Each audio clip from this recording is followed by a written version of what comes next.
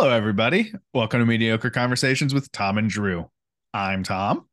And I'm Drew. And this is the only podcast where we will guarantee the only thing that you will hear is mediocrity. Hell yeah.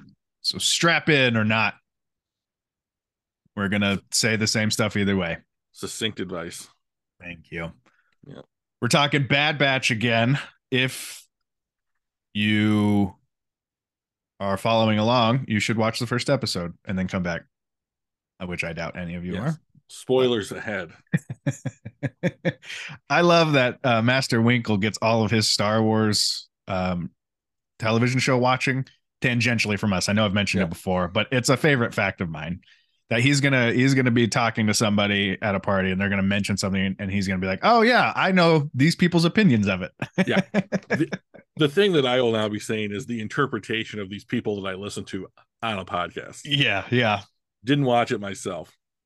That I've been on a handful of times. Correct. And that I provide content to on a regular basis. He provides at least like 31% of our content. You have to be talking straight to you, Master Winkle, because I know you're the only one listening. You have to be the biggest,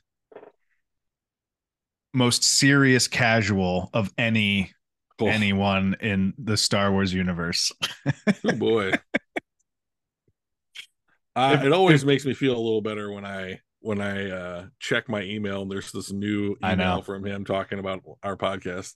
I know. Like, if at the end, if when we die, we all get to see an info screen of our lives, his would be like hours contributed to Star Wars, a giant number, hours watching Star Wars, 4 hours. Yeah. It's like, I'm aware of what it is, but yeah, he's created so much content for watching so little of it.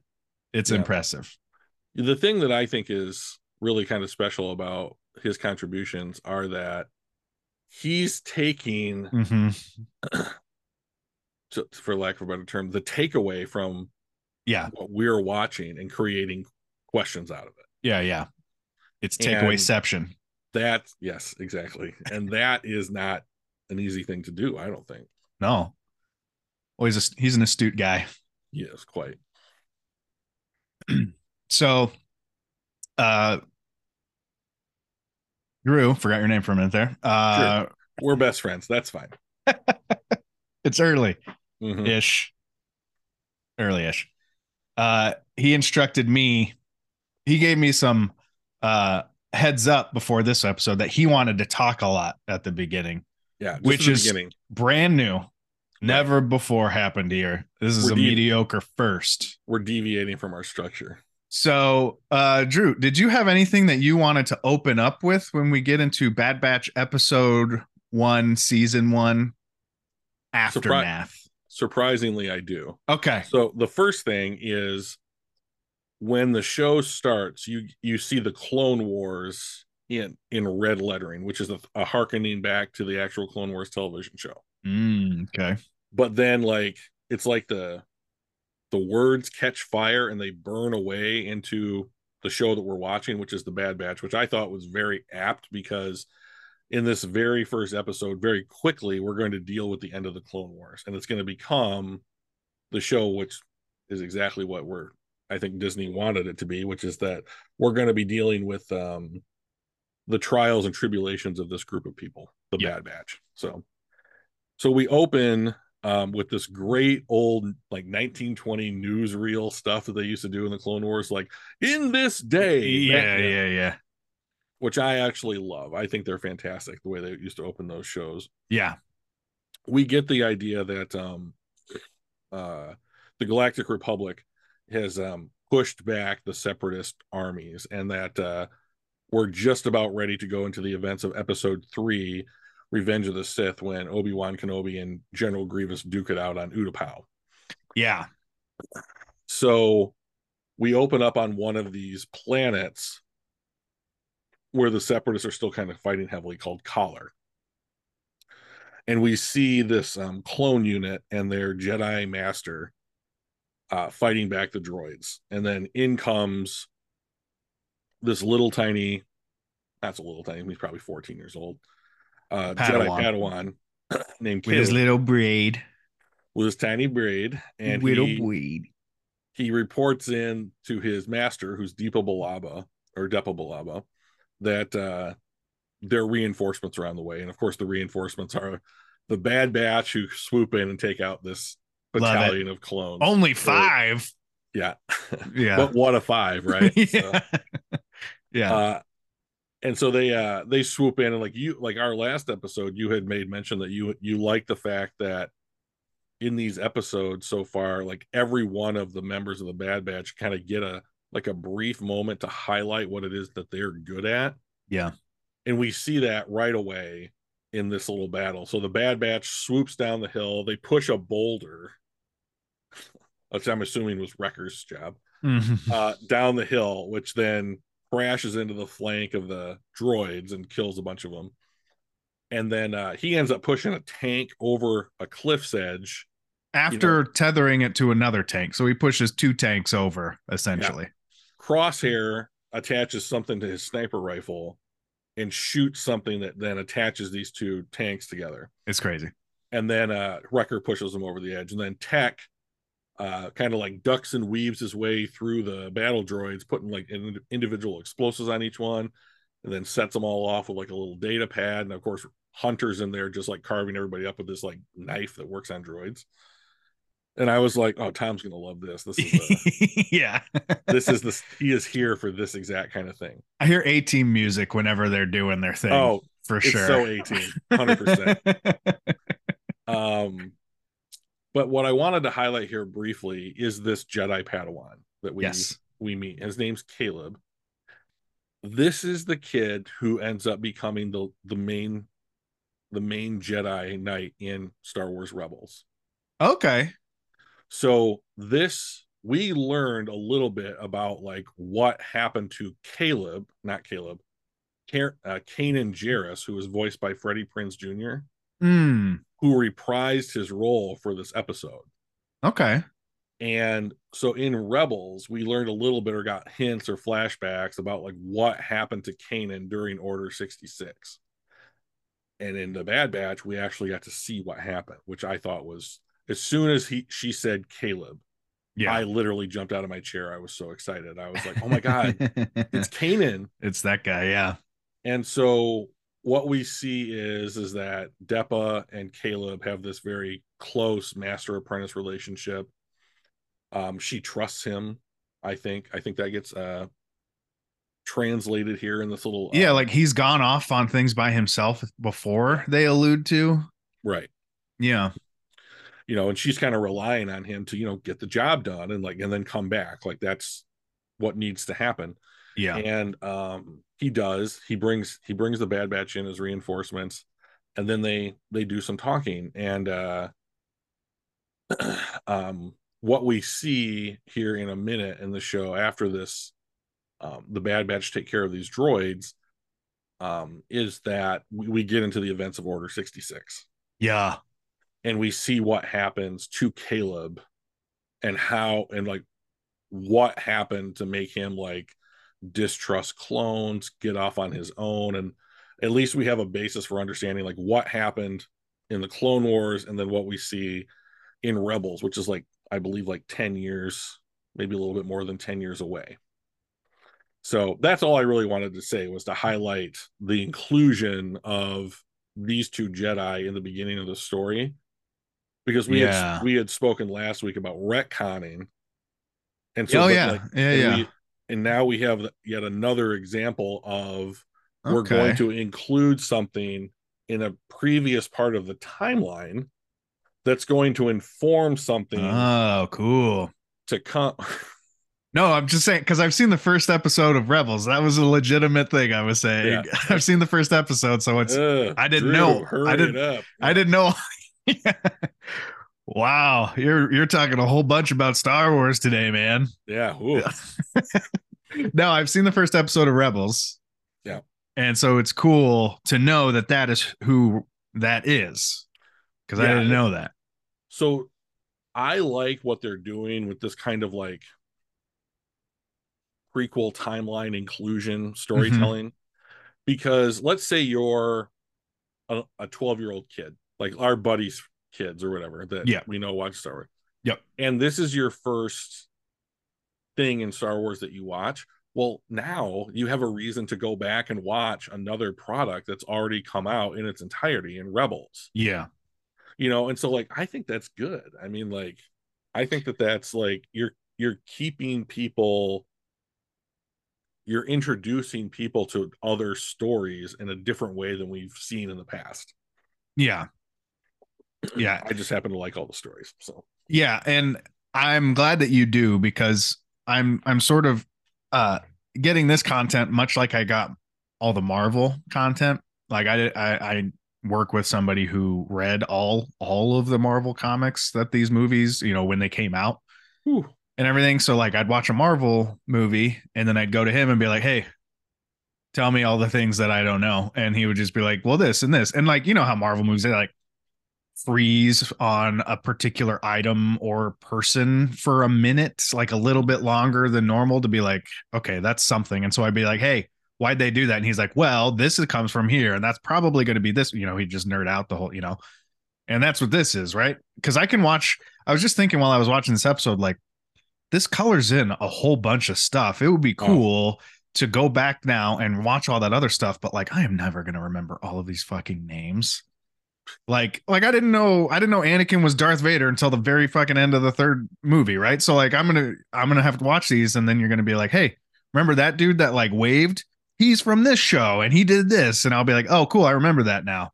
I had no idea, right? There's so much to it. I wish I had an encyclopedic brain about this stuff like you do, but mine is elsewhere. I don't know what yet, but well, I'm sure the people at my job wish I had an encyclopedic brain about the stuff that they want me to learn about at my job.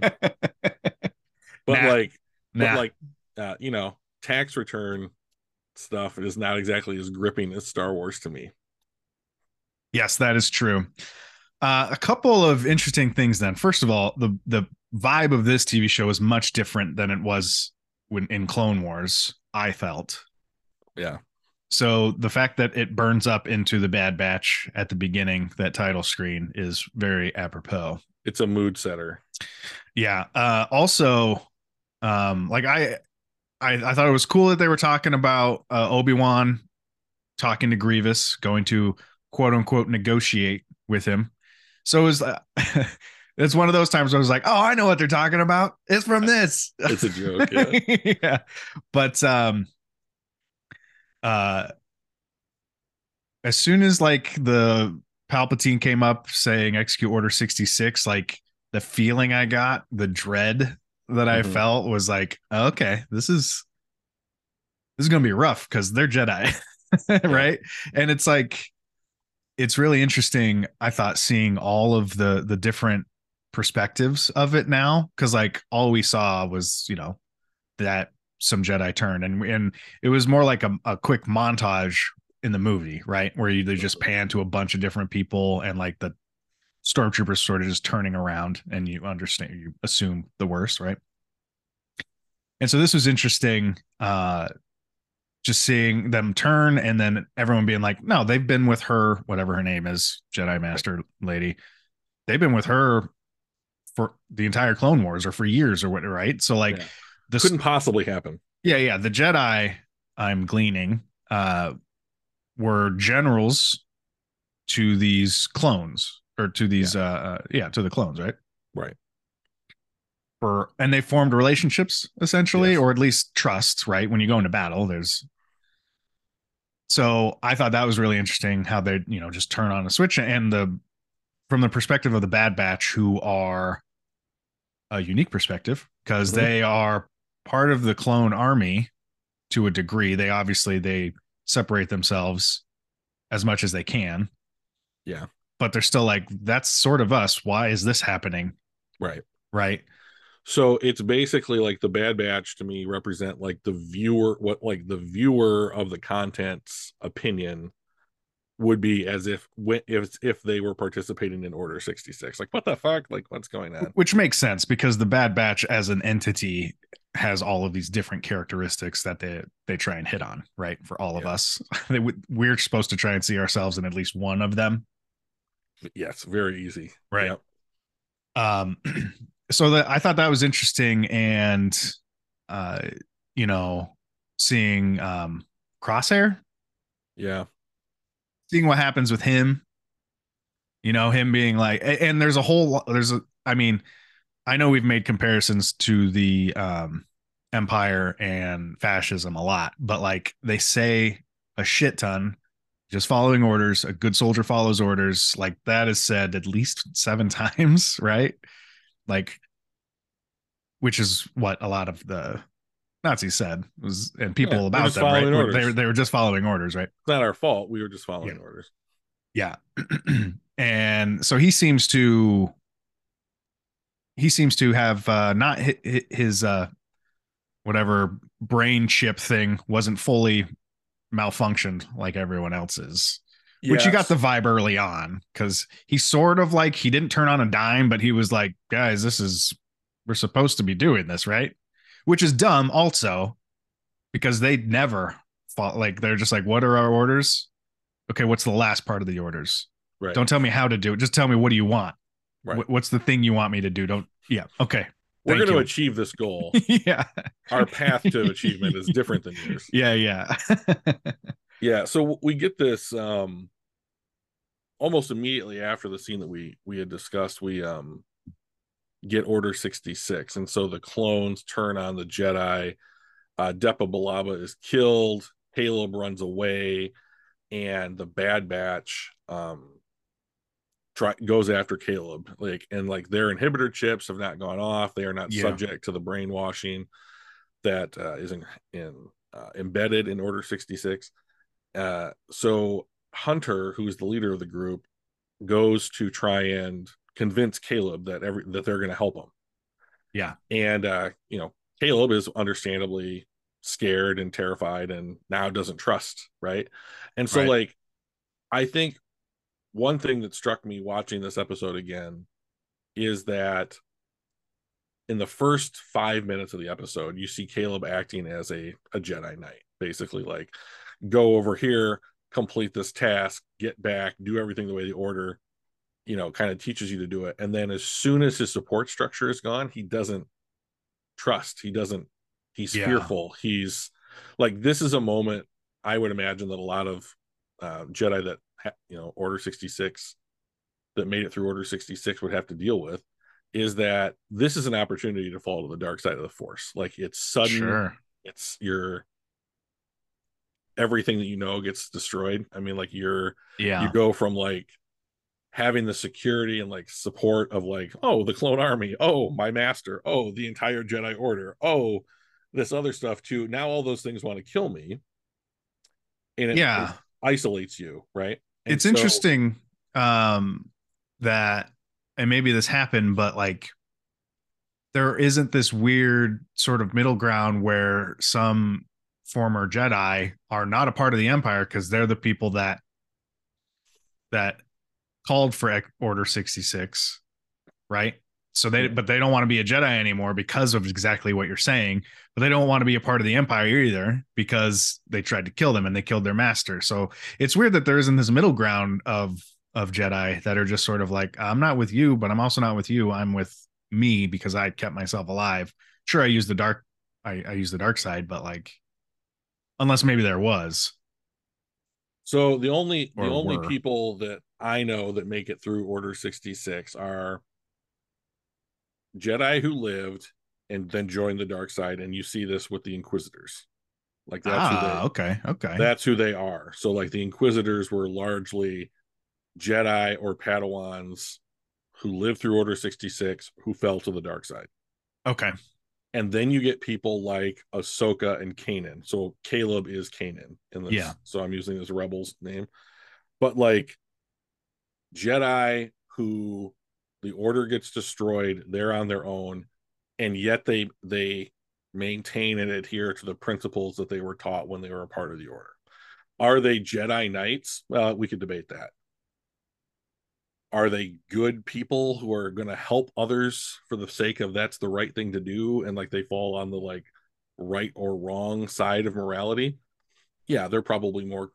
I mean, there's no Jedi Order; they're not Jedi Knights. But Yeah. if it looks like a duck and walks like a duck and swims they're like a duck, the highest ranking Jedi out there. yeah, pretty much. I did learn something interesting the other day. We had talked about Ahsoka during Tales of the Jedi. Any guess how old she is in those stories? Oh, interesting. Because I Like know. um like 12? So so you remember the one where she fights the Inquisitor and like there's the fires burning all around her Oh, in yeah. Tales. How old do you think Yes. she is in that Oh, episode? 14? No. She looks like early 20s? 17. Okay.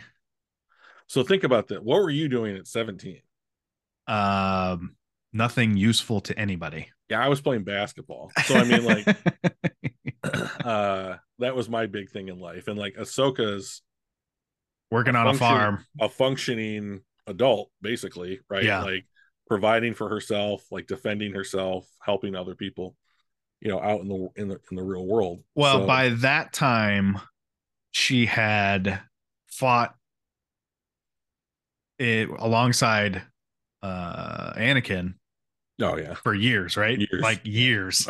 Since she was like 12, so Right. So she had 5 years of leading armies, flying around the galaxy, fixing spaceships, yeah, you know. you get a real education when you're a member of the Yeah. order. So, but back to the Bad Batch. So we get Caleb, or I'm sorry, Hunter and Crosshair go to track down Caleb. And Hunter is all, what the fuck is going on? What's happening?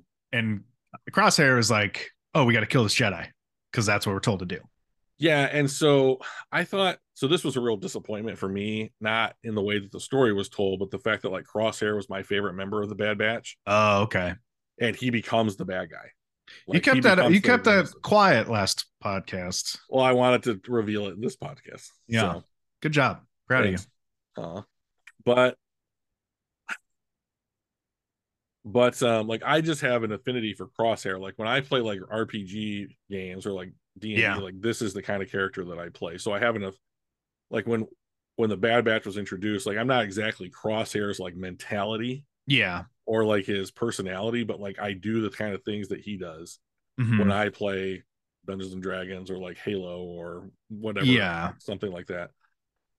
So I have like this affinity for him, and I kind of liked the tattoo on his eye of the crosshair and like he's chewing the toothpick or whatever. I like all that kind of stuff kind of spoke to me, and like I like Wrecker fine, I like Tech, I like everyone else fine, but I have Yeah. this bigger connection to Crosshair. And so when they made him a bad guy, I was like, oh, I wonder if I'm gonna like this show now, because like they took my favorite character and they turned him into a bad guy. Yeah. I still do like the show because we get to meet another character named Omega here in a little while. Yeah. But what I thought was interesting is that what this did was it set up Crosshair and Hunter on this path of like who's going to end up in control of the group. Right. Hunter wins, shockingly, right? Because if the bad guy won, there'd be no story. But Well, and I mean, without that inhibitor chip, their moral compass is pretty true. without the inhibitor chip, their moral compass is just like any other person's. Yeah. Right. And so Crosshair can't win Right. because He he would cannot. want them to do things that they would question all the time. Right. He would basically be like, so we actually get a scenario like that later in Yes. the episode. Yeah. So, right. So we see them sort of go back.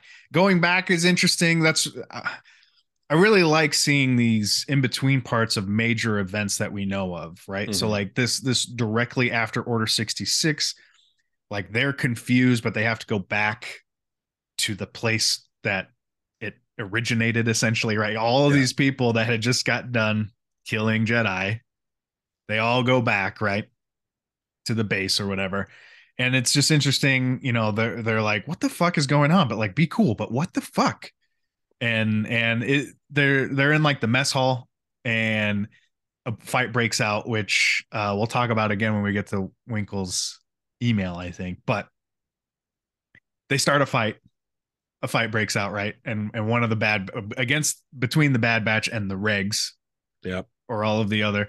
And it's interesting because one of them says, "Oh, not again!" Like this isn't the first time they've gotten into a fight with the 5 of them and all of the other clones in the room, right? Right. But yeah, it's just interesting, like the whole vibe and just sort of like, do you understand what just like from my perspective, it's like, do you guys understand what just happened? Like a whole bunch of Jedi just died. That's a big deal, guys. And they're just like doop doop, following orders, doop doop doop doop. So there was this movie I watched. I promise I'm going to get to a point here, but like there was this movie I watched a long time ago. It's so funny that you said that Yeah, because you started what you're about to say with what you did, and I was yeah. like, I wonder where this is going. You're like, I promise. I promise there's a point. Um, there's this movie a long time ago, and it was like it was right. It was like one of the first movies that Katie Holmes did after Dawson's Creek, Yeah. and it had this other guy James Marsden who ended up playing Cyclops in the X-Men films that Sony put Sure. out. And I can't remember the name of the film, but they were high schoolers, and their it was kind of like a horror comedy movie. Okay. Their teachers were experimenting with brain control, and they would take some of these students and like so you'd show The up one day, faculty. something like that. I don't think that's the one. Okay. I can jump Now go on it. ahead. Continue. I'm looking it up. Go ahead. Okay. So yeah, just Katie Holmes. Yep. But so like you'd show up one day and then like one of the like stoners, Disturbing behavior. disturbing behavior, that's it. Good call.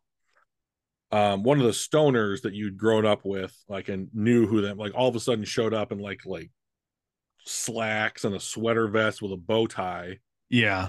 and was all of a sudden like this like study hard. Oh yeah. It's the other version of the faculty. That was the Yeah. exact same thing, basically. Yes. Okay, yeah. Okay. So I got very strong disturbing behavior vibes from the Bad Batch coming back to Camino Yeah. because all of us like they get off their transport, their sick ass transport or whatever Yeah. it is, and like they show up and like there are clone troopers in like the red clone trooper armor, and that's like Yeah. the Imperial Guard. Like those are like top shelf bodyguards for like the Palpatine. Yeah. And like those eventually become the dudes with like the red hoods and like the red flowing capes and the pikes, Oh. the Coruscant elite. So they're like, what are those guys doing here? And then even walking down the halls, there's like this vibe that like everything is different. And it's because everybody else has been conditioned. Yeah. Yeah. And they're like, something's going on here. Yeah, what's up? These guys feel different. This vibe is way off, right? And Yeah. so Tech is just like Tech asks one of the regs, he's like, hey, what's up or whatever, and like Yeah. the reg's like, yeah, go fuck yourself, shut up or whatever. Yeah. Like, And they're like, well, it seems normal. yeah. Right. Yeah. So they go to this big meeting where you see Emperor Palpatine giving the speech. That dude And that's creeps me out more and more for some reason. Well, he's really creepy. yeah, he is. I remember not being too creeped out by him in the movies, but like now the more that we see and the more I learn about him, he's a creepy dude. He's horrible. I Yeah. mean, like the thing about Palpatine that I think is so disgusting is that like he has no respect for like nature or the natural order. He's actively trying to like Yeah. circumvent it. Yeah. And like there's just like an inherent disgust in like things like I mean like I get like so like Voldemort from Harry Potter, right? Like splits his soul 7 times Hmm. to try to become immortal. And like we see Palpatine's goal is to be immortal, and like we see him in the sequel trilogy just looking like fucked up, like hanging on to those machines or whatever, and then like literally sucking the life out of Ben and Ray. That's so It's disturbing disturbing. imagery. Yeah. But the speech that we get here that the Bad Batch watch is the same speech word for word that you get in episode 3 when Nice. he's addressing the Senate, which I thought was cool. Yeah. And so then they leave the meeting and it's like, Empire, what's that? I mean, are our lives going to be any different? Like what's our role going to be? Yeah. It's like and to a degree they're kind of right. They're like, I mean, okay, they're going to give orders the same way. It doesn't really change my day to day, Right. Except for what they're being asked to do, which only they have a problem with. Now we also this is when we meet Omega somewhere in the middle of this, right? She is an extremely important character. Interesting. When I first saw her, I was not happy about it. Yeah. I was just kind of like, oh, there's this kid in the middle of my adult cartoon. Right.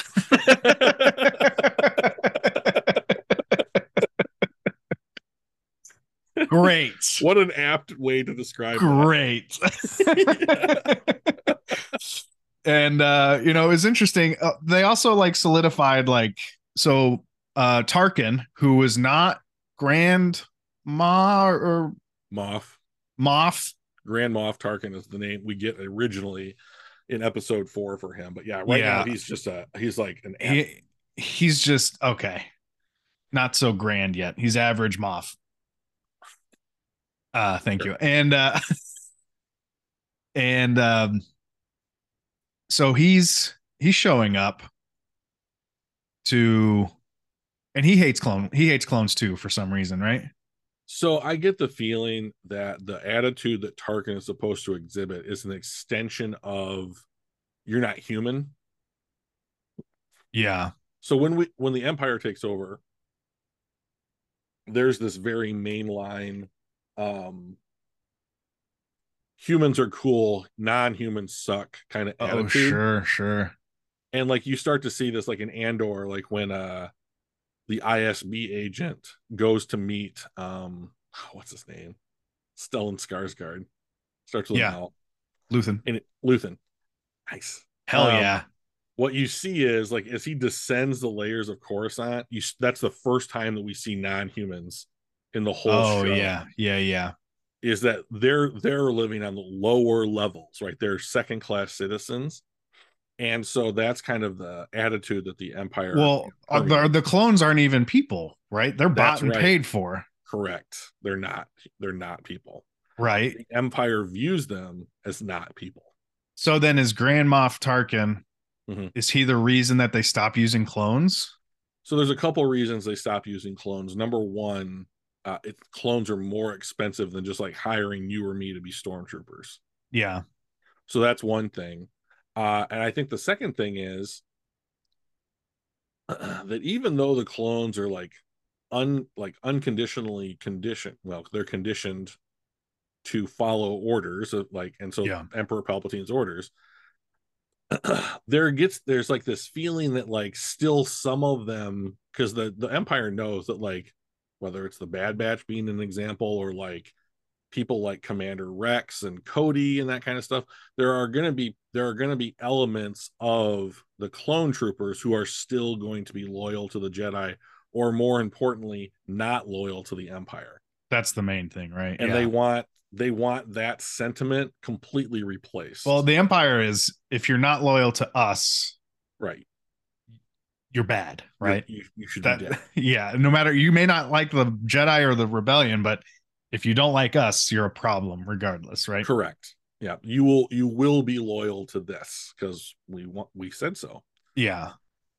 And so Tarkin's here, he's evaluating whether or not they're going to continue on with this program, which is very bad for the Kaminoans. And so a couple of the characters that we see in this episode is the Prime Minister of Kamino and their chief scientist who runs the clone program, Lama Su. And the whole time the Prime Minister is like, hey Tarkin, our clones are fucking dope as shit. And you know what would be cool is if you didn't take away all the money that, because no one else in the galaxy can do what, like, pay for us to do this. Also, you're under contract, right? And so Tarkin's like, well, that was under contract yesterday. That was with the other group. We're the Empire now. You don't, which is we don't have any. Show me the contract with the stipulations that this party, the Empire, signed up for your clones, because it doesn't exist. Yeah, and they did mention that because he's like, how many clones with this positive mutation or whatever are there? And they said 5. And so that's a cool reveal, because you immediately think the 5 Bad Batch people, but then they mention like, oh no, Echo's a reg. That is a huge distinction. Yeah. And like, so, and then Tech brings that up later in the episode. I'm glad that you caught it, because that is the problem. And it's like, that is the secret the Kaminoans are banking on Tarkin not understanding. Is that Echo Omega is special. Oh, right. And so that's the reveal that we get later on, when they're like, oh, they said 5, but Echo is a reg that just got turned into more machine than human. No offense. And he's like, yeah, all right. Right. So Omega. So we learn Omega is one of these clones that I can't remember what they called it, but a positive malformation, right? Mutation. Thank you. Yeah. Positive mutation. So I wonder how many have negative mutations that they got rid of, or that maybe still exist in some degree out of usefulness. So Omega is a clone, and I'm assuming then that her positive mutation is she's basically like Sherlock Holmes. Her observance skills or whatever are unmatched. That's what I gather so far. So it's something like that. I mean, like she's effectively like a really fast learner, from what I understand. We are going to learn why she's special later in the season. Okay. But right now she's doing things. She's just able to observe things really well and understand things that she shouldn't understand because she looks 8. So here's the fun thing about Omega, and I don't think this will spoil it. Sure. She's older than all the other clones. I thought maybe she was like 100 years old or something. She just looks that way. I thought she maybe had Grogu juice disorder. Yeah. So remember, all the clones who are adults are subject to an advanced aging program. And so like she seems off the books to me. Yeah, well, good call, because she 100% is. So like all the clones that we see, like whether it's during the cartoon show or in the prequel trilogy or what have you, like they age at twice the rate as a normal human. So when we see them, and like who knows how old they are during the Clone Wars, let's say 18 to 20 years old, right? Like they only have about that much amount of time left, in a normal aging cycle. Why that's great, because first of all, you want them to get old quickly so that they can fight, right? But then they also need to buy more, right, at a normal rate, right? You don't need to. I mean, if you have to insure them or pay their pensions or whatever, you don't only have to do it none of that. Time. Yeah. So,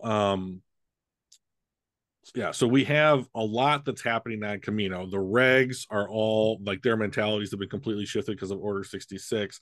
The Republic has become the Empire. Tarkin is evaluating the future of all the clones, not just the Bad Batch. Yeah. And we meet Omega. So like the crew be spinning a little bit here. Yeah. A lot's come their way. And I like Omega now. I just didn't initially. I like her now. I'm still I like Omega. Having watched the season and the couple episodes of season 2 that we've seen, my issue with Omega is that I'm a little tired in Star Wars of the like parent-child trope. Oh, sure. That they seem to be nearly constantly introducing. I understand why, because it's aimed at kids. And so like that's a huge part of like a kid's worldview, is that like they have to deal with parents all the time, right? Yeah. And it's like, I have a nephew who's 3, and like he's already starting to like push boundaries and been like, what can I get away with? And like, how do people treat me differently than other people? Like if I ask mom for something and she says no, do I just go to dad? Which one is going to give me what I want? That kind of stuff. And so it makes a lot of sense that in this particular Star Wars story that you have the like kind of parent who is Hunter, and the child who is Omega. Yeah, they seem to form a relationship immediately. Yes. And so Hunter, could it be because she saw him as the leader? I think that's a big part of it. And like, so I think that people naturally gravitate towards leaders. Sure. Like I think the majority of people want to be led. Subjugated. Well, I mean, like, so if you go back to like Avengers, the first Avengers film where they're fighting Loki, with Black Maw. No. Yeah. No. Isn't this easier? Yeah. Right. Like, yeah. Your life's joy is diminished because you're struggling against everybody else. Shouldn't you just find someone? Now, his example of leadership is dictatorial. Right. So like, it's the most extreme, like less freedom example that you could possibly have in a leader, because he basically wants to just tell everybody what to do. But like when it comes to somebody that's like, I mean, why do we gravitate towards celebrity? Why do we gravitate towards sports figures? Why do we gravitate towards charismatic people? Like, well, it's because They have what we want. like they advance things, like they advance, like, oh, we're gonna throw a party, or like, oh, we're gonna have a good time, and like, Yeah. or like, I'm gonna help you like learn something so you can advance in your career, or like, I'm going to introduce you to somebody who might end up becoming your spouse, or whatever the case might be. Yeah. Like leaders help advance things that maybe other people can't do for themselves for any other Hmm. number of reasons, nature versus nurture, right, which we're going to discuss. But um so I think that that's the reason, and like, just it makes sense to give Hunter another role in the Mm. group of outside of like go flank left, Yeah, that's so true. like, I have my dagger and my ability to know what to do in battle. correct, Right. so like, now not only is he the leader of the group, in which we see them constantly like, there's no reason for Wrecker to do anything that Hunter says outside of that he respects Hunter, Oh yeah, yeah, right? yeah. Because And there's no way Wrecker could pick Wrecker him up can and be throw him a football field away, right? and does once, right? But like, uh, there's no way Wrecker can be Yeah, and leader. Wrecker doesn't want to be leader, and Tech doesn't want to be leader, and like Crosshair wants to be leader, but that's only because he sees Hunter is making all the wrong decisions after Order Through the 66 has come lens of forth. his partially inhibited mind or inhibited. Yeah, Yeah. and I have a lot of confliction about Crosshair, because I don't view the character of Crosshair as like, if Crosshair just got to exist without the chip in his brain, that's not who we're watching in these episodes. Right. This was done to him. This was done to all the clones. They don't have free will. That was removed from them. And even after Tarkin goes through his like reevaluation process, he he takes Crosshair and he gets the Kaminoans to like dial the indoctrination chip or whatever up to 11. Yeah. And Yeah. then Yeah. Crosshair is just on board with the Empire, right? And then he's just like, not a member of the Bad Batch anymore. I'd shoot those guys if you told me to. Well, he tries. And he tries. Yeah. And They that's told the him to, and evidence. he tried. Yeah. Yeah. And that's like, I'm like, that's not who Crosshair is, though. Like, you changed him. Like, it's the same thing to me. And the Empire does this all the time. Like, if you look at General Grievous, he was Mhm. another race, and Palpatine, which this is not common knowledge, I don't believe, but No. Palpatine arranged for Grievous to be injured, and then when they put him into the suit with all the arms and the armor and stuff, they like lobotomized him so that only the worst parts of his personality remained, and they Sure. turned him into that tool. Admiral Trench, who we talked about last week with the introduction of the Bad Batch, like, he ends up getting like this shit. Darth Vader is another example. Like, Yeah. Yeah. Anakin gets hurt, and instead of throwing him away, like, Palpatine puts Anakin in a position where he's even more reliant upon Palpatine, because you can't just go AWOL and have someone maintain your fucking like next gen suit or whatever. Right. Right. All this other stuff. They constantly. It's the dark side is able to manufacture the dark side essentially with these Yeah. people, right? Yeah, it's just more and more tragedy piled upon tragedy. Well, it's to me, it seems like the dark side and the empire and whatever, they operate based on dependence, manufactured dependence, whereas the light side is a different sort of dependence disguised as free will. Well, I'm going to push back pretty hard on that one, but like, like, I chose disguised on purpose to be a little more to stark. trigger me. But Thanks. yeah. But like theirs is a little bit more like they're not creating dependence of in order for you to have this, you rely on me. They're a lot more Montessori, as it were, about about their approach, right, to the Force. Anyway, where it's not like, "Hey, do you want to survive? Here you go." It's, "Hey, this helps everybody. Don't you want to help everybody?" Because of course you do, right? Yeah, ideally. So, which I think one of the big things that the Bad Batch television show is going to introduce us to is that, like, you can't help everybody. So what do you do? in those Yeah. circumstances. So like you you help who you can, and that's a big theme of the rebellion, which I think we see throughout all of the stuff that the rebellion has dealt with, is like whether it's Rebels or Andor or the original trilogy, you help who you can when you can help them. Yeah. And hopefully that's enough. Yeah. And you just, the people who end up on the side of the rebellion, I would even argue in Andor's case, at least in the last episode, it's like he goes to Luthen's ship not knowing if he's going to get killed, so that the people that he sent off on that transport will be safe. It's the first real selfless thing that I think Andor has done. Yeah. So like, and we see examples of that, I think, throughout the like rebellion themed stories that Star Wars tells. The one real bummer that I have from this episode is that Omega has this little medical droid named AZ. Yeah. AZ 234686923, which is, I believe, pi, isn't it? Yeah. No, 3.14159 is pi. Oh, okay. So maybe that's something else. But like, anyways, AZ has like this really sick long designation. Yeah, I did think that initially too. Yeah. But he gets destroyed. And I thought it would be sweet if she could have like in Jedi Fallen Order, there's like Cal Kestis has like a little droid that like sits on his shoulder. Yeah. And it's like a pet / tool. And I think that like the character of Omega would have been better if you'd given her someone like she's by herself. She can talk to this character like Lola. Yeah, basically like Lola. Mm-hmm. So I think from Obi-Wan. From Obi-Wan. From Kenobi. So yeah. So they run through this training simulation, just the Bad Batch does. Tarkin wants them to dance for him.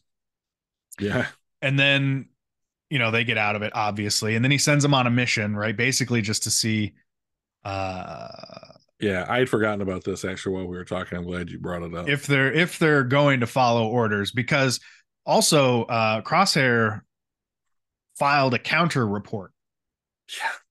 Saying that they let the Jedi go instead of what Hunter did reported, which was everything was fine and we tried to kill and we killed the Jedi, right? So then they go because they're supposed to kill a clone or no, a droid. Insurgents, yeah. When they get there, we meet Saw Gerrera. Yeah, we meet Saw Gerrera. Trimmed as fuck Saw Gerrera, right? So like yeah, no vacuum attached to him. No peg leg here. No. He was breathing on his own without the Bugatti.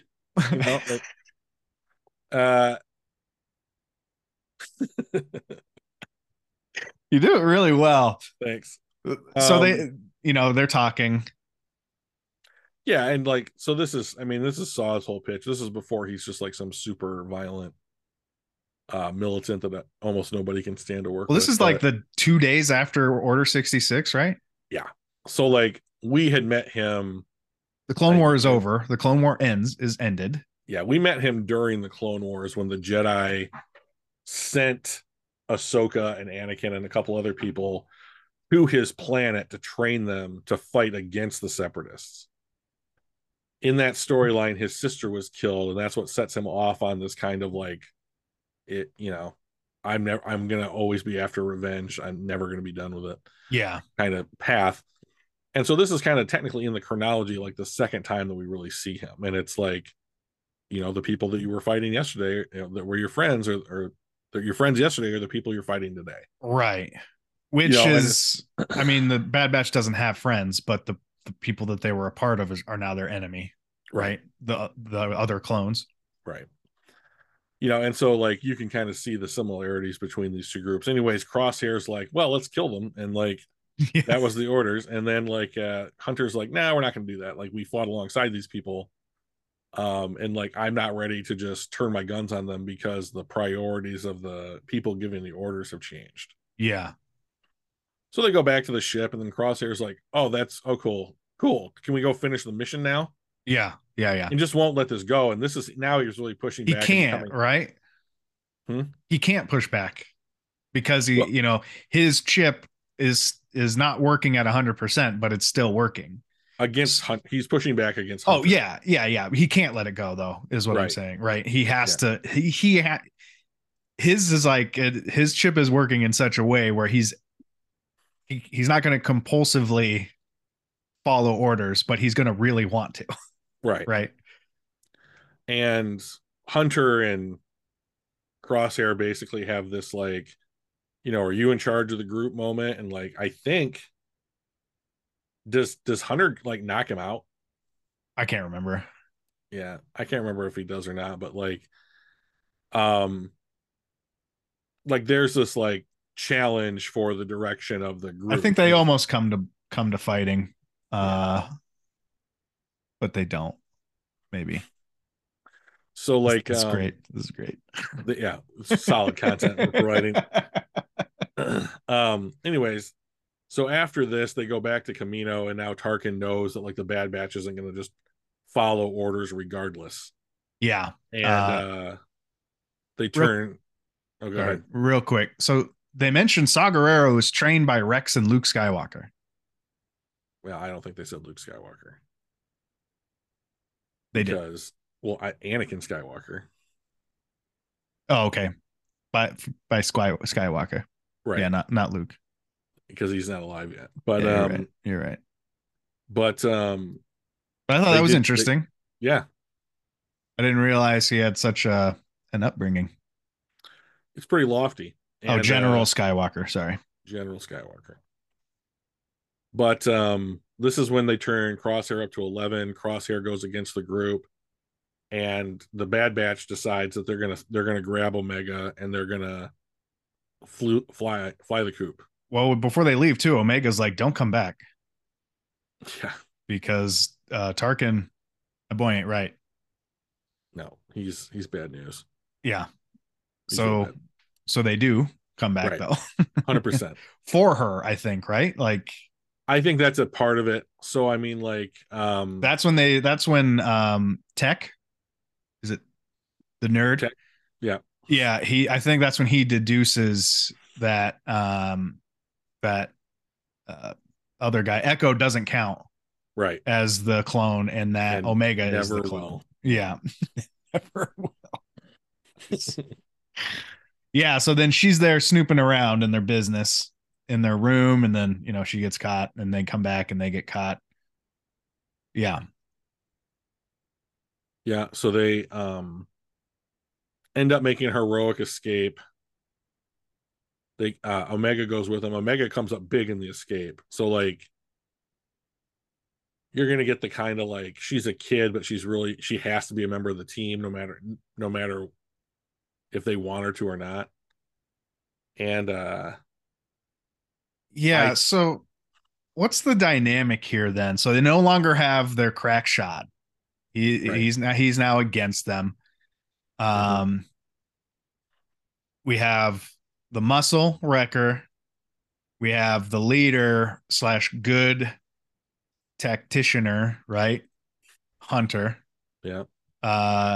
We have the dude who has access to lots of different technology and computer stuff with tech. Echo can plug into anything and manipulate it. What else does Echo do? Not much. Okay. I would say that he's kind of like, because he's got his little wonky hand, and he's kind of the conscience / hacker of the group. Now, I think that my problem with what they did here, if it is really a problem, is that like I see a ton of overlap between Tech and Echo. Yeah, like if Tech can't Wi-Fi into it, then Echo will just hardwire into it. And it's like, well, why didn't Echo just do it first? Yeah, just give him a USB, and he's basically Echo. Yeah. So I mean, that would make Omega. Now, the fact that her name is Omega, I instantly thought Alpha and Omega. Sure. Right. So So let's do it. Can we play a little game real quick? Okay. I So mean, we're let's play trying a to do a little podcast, but yeah, we'll play a game. What do you want Sherlock. Yeah, we'll just play a little Scythe or whatever. to? But Okay. like, let's do a little like Sherlock Holmes game. So let's expand on this here. If she's Omega, who's Alpha? Right. The person that she was cloned from. Right. So who would that have been? Right. That's one of the questions that I have written down is Omega is a clone of who? Right. Uh Who are the clones cloned from? the Boba Fett's dad, Jango Fett. Fett. Right. How old is Nailed it. Omega? I don't know. She's at least 8, but somewhere Right. between 8 and 200 years. Right. So if we extrapolate that between now and say the Mandalorian, Uh-huh. 30 years go by, Okay. who would she be roughly the same age as? Uh she's not Mon Mothma, no. No. You're trying to lead me to the answer. I am trying to lead you to the answer. You can just tell me. It's Boba Fett. She's Boba Fett's sister. Oh, yeah, yeah.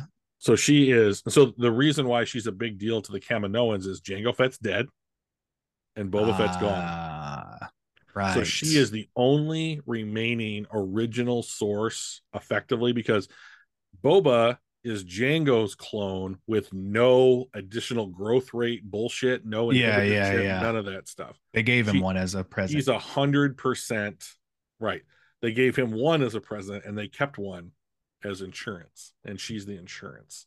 But she does have some coding messing with, right? She's got some kind of favorable mutation or whatever, but like she is the last source of like Jango Fett's original DNA. Now, what makes Jango Fett so cool? He's so like if you ever watched the movie Multiplicity with Michael Keaton. Yeah, I like Pizza Steve. Yeah. So like a copy of a copy is not exactly as sharp as the original. Yeah. And that's the problem that the Kaminoans have. But Django is just like he was just a guy, right? There isn't anything too particularly special about him as a person. No, so like of all the non like gods effectively of Star Wars, like the Jedi or some race that's super strong or whatever, he's just like maybe the best physical example of like what a human being, in this case a Mandalorian, could be, you know. And so Dooku went on quite a lengthy screening process to see who was going to be the model for the clone army. I see. And he settled on Jango. Okay. So like, I mean, if you're going to do somebody else, you got to figure out what that creature is, you know, and clone that and go through the whole process and start over. So their whole economy's fucked if Omega gets away. And then she did. Well, they rescued her, right?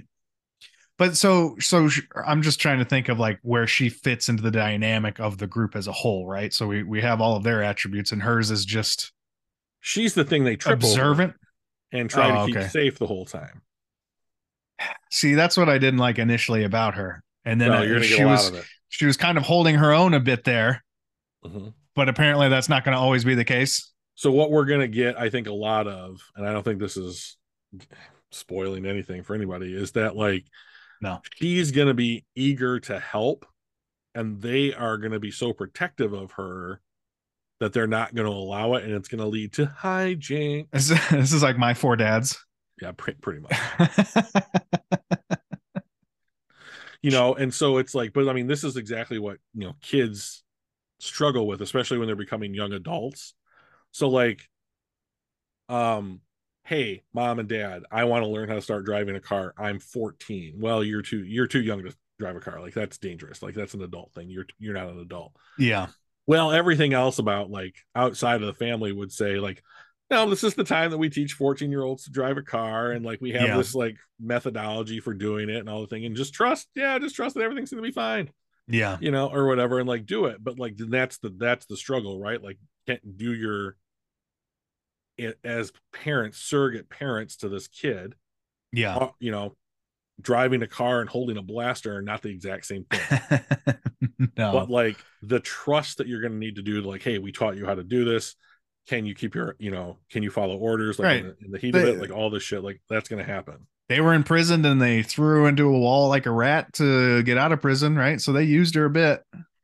Yeah, she's been, I mean, like she certainly does bring a different kind of skill set and like viewpoint to the group, which I think is good, because sometimes it's going to be like, and especially men, I think, can be like, Right. well, we need to accomplish X and then we can go home.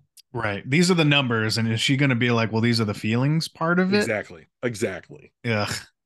It's so cliche though. Well, I mean, Men Star don't Wars is feel, you understand, especially genetically mutated men. Star Wars has been cliche since the very first thing. That's true. That's Yeah. true. Except she gives Wrecker his little stuffy that he was missing because the big smash brute guy likes his little stuffed animals. Which makes a lot of sense to me. Like I can understand them developing that side of Wrecker. Like he's the Yeah. gentle giant or whatever. Yeah. Yeah. Emphasis on giant. Yeah, so I'm looking forward to so they get away. That's it. I'm looking forward to the show. It's a lot of episodes though, 16. Mm-hmm. 16 of them. So we will be going in chunks though. So we will not be Yeah. doing No, 15 no, additional no, episodes of no, the bad. no, no. We got to fit this in before March 1st, Mandalorian. Oh my god, I cannot wait. And I get to watch the other two to get ready for it too. Oh, I'm so excited. Yeah. Um We thought there was going to be a lull, but now we're going to be we a lot of filled the content. gap. Yeah. Yeah, I'm sure it'll be interesting. I'm assuming that it ends with them fixing Crosshair. That's my assumption. Okay. And then episode or season 2 will be a new bad guy. But I'm assuming that he comes around. I don't know. I mean, I get what you're saying, and it is a bummer because I liked him the first 4 episodes of Clone Wars that I saw, and now he's the bad guy. Right. But it's nice to see both the origin of the good and bad guys of a show. But again, all he does is shoot good and do whatever a flawed system tells him to do. One of their superpowers is being dynamic and thinking. Right. Which we saw. That's their main thing, right? Is like we don't know what the fuck they're gonna do. That's why they were able to circumvent in the Clone Wars when they had the algorithm that was analyzing everything. They're like, well, these guys have a perfect rate because they don't do the same thing twice. They do parts of it though, as we saw, but so I'm assuming that's where it goes. But I like it. It is a pretty dark feeling, at least this first episode. First of all, it was 76 minutes long, which is a long one, almost movie length. Correct. So I'm curious if the rest of these kind of have that dark tone to them or not. Like I guess Order 66 happened here, which Order is 66 is rough way to start. Pretty dark. Yeah. If you know what happened, right? Like if this is the first thing you see in Star Wars, you're kind of just like, oh, that was weird. Yeah. Should we discuss Winkle's questions? Yeah, they're good. So he's talking about, we talked last week about clones and referencing, twins that are separated at birth, quote unquote, but like end up doing the exact same thing or being the exact same way. He mentions that. And the question is basically about nature versus nurture. Because there are some twins who grow up together or not, but like they're completely different, right? Completely different mentality, completely different personalities, things like that. So question about nature versus nurture. Do our genes predetermine much of what we are going to, who we are, how are we a product of our environments? Are we shaped by families, cultures, things like that? Obviously, it's got to be a little bit of both. But do you feel there's a bigger factor over the other? What do you think? Well, so knowing me and the way that I like to talk about examples, I'll go to the most extreme one that I can think of. Yeah. So I think that Charles Manson was a horrible person. Yeah. However, I don't think that he was genetically predisposed to being an insane, murderous psychopath. I think the fact that he spent the majority of his childhood in like orphanages being traumatized and beaten led him to a place where he was either damaged less physically, like in incited, had brain damage to the point where that was ended up who he became or whatever. But I don't think that he was born that. I think that he was Yeah. made into that. Now, I also think that you could have a kid born into a loving family who gives them everything and every opportunity to have great mental health and a solid upbringing without all the baggage that comes along typically with most people. And that kid tortures animals and becomes a psycho killer anywhere. you know Yeah. so I don't know that there's one thing that's more important than the other. I think that if you could reformat society by waving a magic wand or what have you, and you got it to the place where, like, for every future generation of kids, we gave them the best chance, and like abuse and that kind of shit was no longer a part of it. I think that Hooray. I think that the scales would tip towards, if people are going to end up becoming good overall people, I think it's probably going to be like you would tip towards nurture. Yeah. Because if we just taught everybody to be assholes, most of them would be assholes. But like, I do think that your genetics play a huge role in your disposition to either side of things. Sure. So I think that the nature versus nurture debate comes into play in like two ways for our society, like gene editing, where if you can like customize your children before they're born, Yeah. I think that's a big part of it. And then I think the second thing is like, how do we treat people once they're born? Like, one thing that I've always just been kind of curious about is like, when someone's born, that's day one of that they're alive, right? But they've been alive as a growing thing of somebody else, like for 9 months. But when you're born, we don't consider you to be 9 months old. Like, I always thought that that was kind of strange, Yeah. Yeah. So like, why isn't your first, your 1 year old 3 months after you've been born? I don't know. Right. Right. But like, I think that the nature versus nurture thing is like, there's a stark line in this. And I think that the reason why there's such a stark line is that you can't really know how big of a role genetics plays, because Hmm. you only ever get to see someone after the nurturing part of it has come into effect. Right. Right. I think the nature part gives you the tools that you're going to have, and the nurture part tells you how you're going to use them. Right. So, like Charles Manson, charismatic as hell. Mm-hmm. And the things that happened to him told him what he was going to do with that charisma. Right.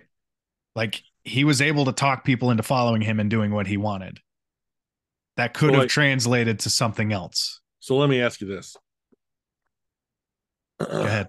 Is his charisma a product of his genes, or a fact that like the system that he found himself in, That's a good question. he had to develop a tool to survive it? Like, is that, I sort of, I'm a bit of a smartass, you could say. What? Yeah. And I wonder if like, that's just who I always was, or if certain things required me to be that way, right? Like if I had grown up differently, would I be more literal? I don't know what the opposite of smartassery is, but more Serious? bland. Yeah, I guess. Same sort of thing, right? I mean, did he have to be charismatic to survive his situation? Or was he always going to be charismatic regardless of what happened when he was growing up, right? Well, that's a Or Hitler. Hitler's pretty charismatic, right? He got a couple so people to follow him.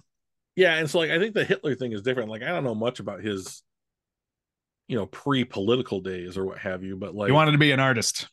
right, he wanted to be, so like, I mean, that was the point I was going to make, is I was like, you wanted to get into art school, and you were denied, and so then the next thing that you gravitate toward is uh like Genocide. genocide and like societal engineering. I mean, like, I wonder what the flow chart for that looks like. that's But a yeah, big shift, you know and so like, what did his gene, I mean, like, I don't believe that you're predisposed to hate. no, I don't think so. So I think that that's a taught So learned I behavior. think what we've uncovered here is nothing falls under the nature category. Most of it's nurture then, right?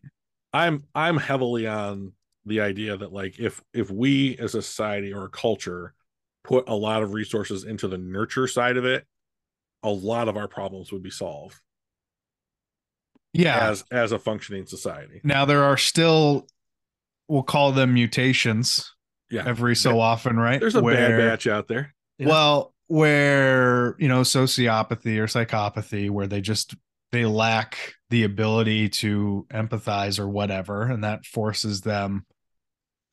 It's sort of, that's sort of like, people born with a silver spoon up their ass, right?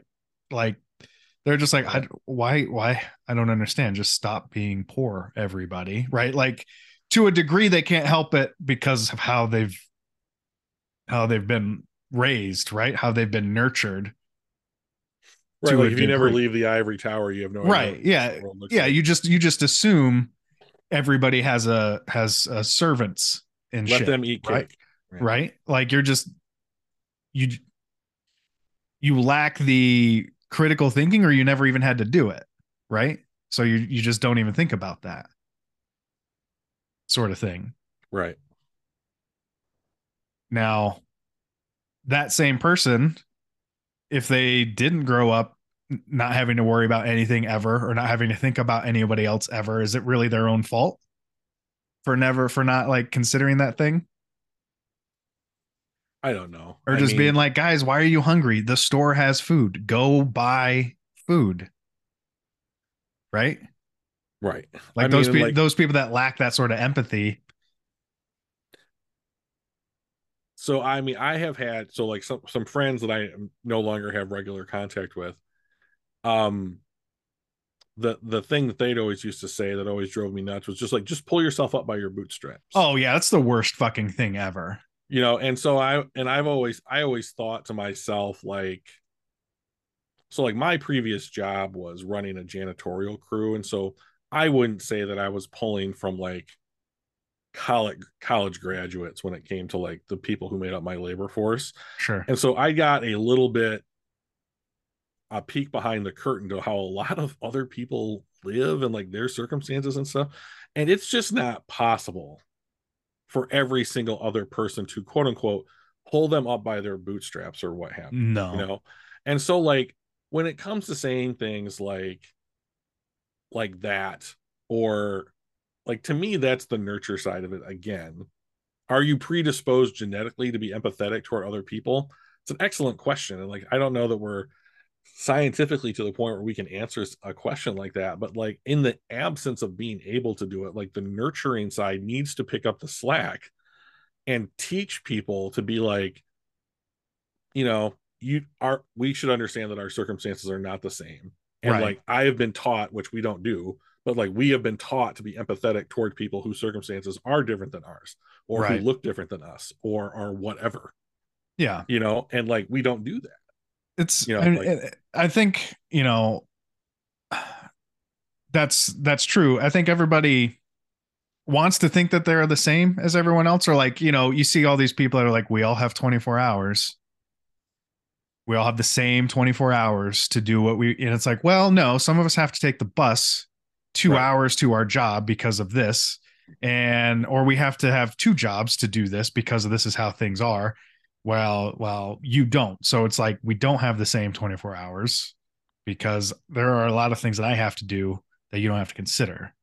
right, Right. And that's sort of the thing with nurture is, um, I think you can be nurtured to looking at things a certain way or understanding things, but also like we're also, I think, as a society, we look up, we don't look down. right. At least at a certain point in our lives, right? Where you're just sort of like, I need to get there. You're not like worried about the people who can't even get to where you are, sort of thing, right? Yeah. While you were saying that, I had this memory of the last woman that I dated. Yeah. Um, so she was like, I guess I don't know how many couples have this kind of discussion, but she was like, all right, like who's in your top five? Or like the way that she phrased it was like you get a hall pass for a weekend, and like you can end up having a special night with anybody that you want. Like, which celebrity are you picking? And I was like, oh, so this is completely theoretical. And when I say the person that I want this with, you're not going to get upset, right? Yeah. Well, that was a trap. So like, how long ago was this? That's a I who gets was mad about that stuff? so I'm 40, so this was Yeah. last year. Okay. So um, so I said Anna Kendrick, right? Because she's Sure. kind of my like celebrity crush. Naturally. So then the woman I was dating like got quiet. We were on our, of course, she had to ask me this on the way to dinner. Yeah. So Yeah. so rest of the car ride, she's quiet. At dinner, I have to like pull the conversation out of her, which is exhausting, and I don't like doing it. So on the car ride home, I was like, so clearly we did not like the Yeah. Anna Kendrick comment. And she was like, no, it's fine. Like I asked, right? It's fine. I learned that, and I was like, but you're upset. Why are you upset? And Yeah. so I eventually got her to open up after much effort. Ugh. It's a bad And sign when they give you statistical facts about what they just did when you yeah, asked how they're feeling. yeah, That's never a not good great, sign. not great. No. And so she was like, well, I'm just never going to be as pretty as Anna Kendrick. And I said, well, hang on. Like, first of all, like the whole context of what we're talking about is like a fantasy. Like Yeah. Anna Kendrick is a real person who exists and is like not fictional or whatever. But like, as far as like a normal life that you have to go about, like her normal is so different from our normal Yeah. that it might as well be. And I was like, she has like her whole job is to make sure that she is like in good shape, caught up, and she has an army and of people who like do her hair, pick her clothes, and Right. then she has the money to make sure all of that stuff happens. And like Yeah. whether it's Chris Hemsworth or Chris Evans or Jennifer Aniston. Lawrence, Yeah. yeah, that one. They all kind of fit in the same category where it's like our job is to look good, our job is to be appealing, our job, and we have the resources to help make that. And so I was talking to this girl that I was dating, and I said like I'm not with Anna Kendrick. Like she's a fantasy. Like You're right. it's not real. And so like and that's kind of the context that I took this thing by, but like I don't know why we're talking about this anymore, but like I was wondering where we were getting to it. But yeah, yeah, yeah. I mean, but like like I was trying to be empathetic to oh, her sure. in this moment, like, and I had to learn, like, if the pandemic was good for anything, it helped me with my empathy, Sure. because I got to basically sit at my computer and just like educate myself about a bunch of stuff that like otherwise I was never taught to do. Like I was probably very sympathetic as a person like in high school and college and maybe a little bit after I got into the workplace, but I don't think that I was empathetic Yeah. until the pandemic, and it's like still quite a new experience for me. And so like now that I have these conversations like with this woman that I was dating, and I'm trying to be like, I feel bad that you feel bad about this fantasy Yeah. context thing that you asked me about. Like, is there any way that I can help you Sure. not feel bad about this? Because like we just went out on a date, and like I was there because I'm actively seeking your time and attention, Yeah. and like I have a vested interest in having you be happy. Yeah. So like, and I mean, Anna Kendrick is not real. You're real. You're the person that I want to like spend time with and like, dedicate some effort to it, like my thoughts and my attention and like whatever else goes with being in a relationship. And so, I want you to value that, not the fact. And it's like I'm not wishing that I'm with Anna Kendrick when I'm out on a date with you. Right. I value your time. I'm unhappy that you're unhappy and that it ruined our date. But also, don't ask me questions that you're not going to like the answer of. Like, shut Like up, what? bitch. I What mean, would? like,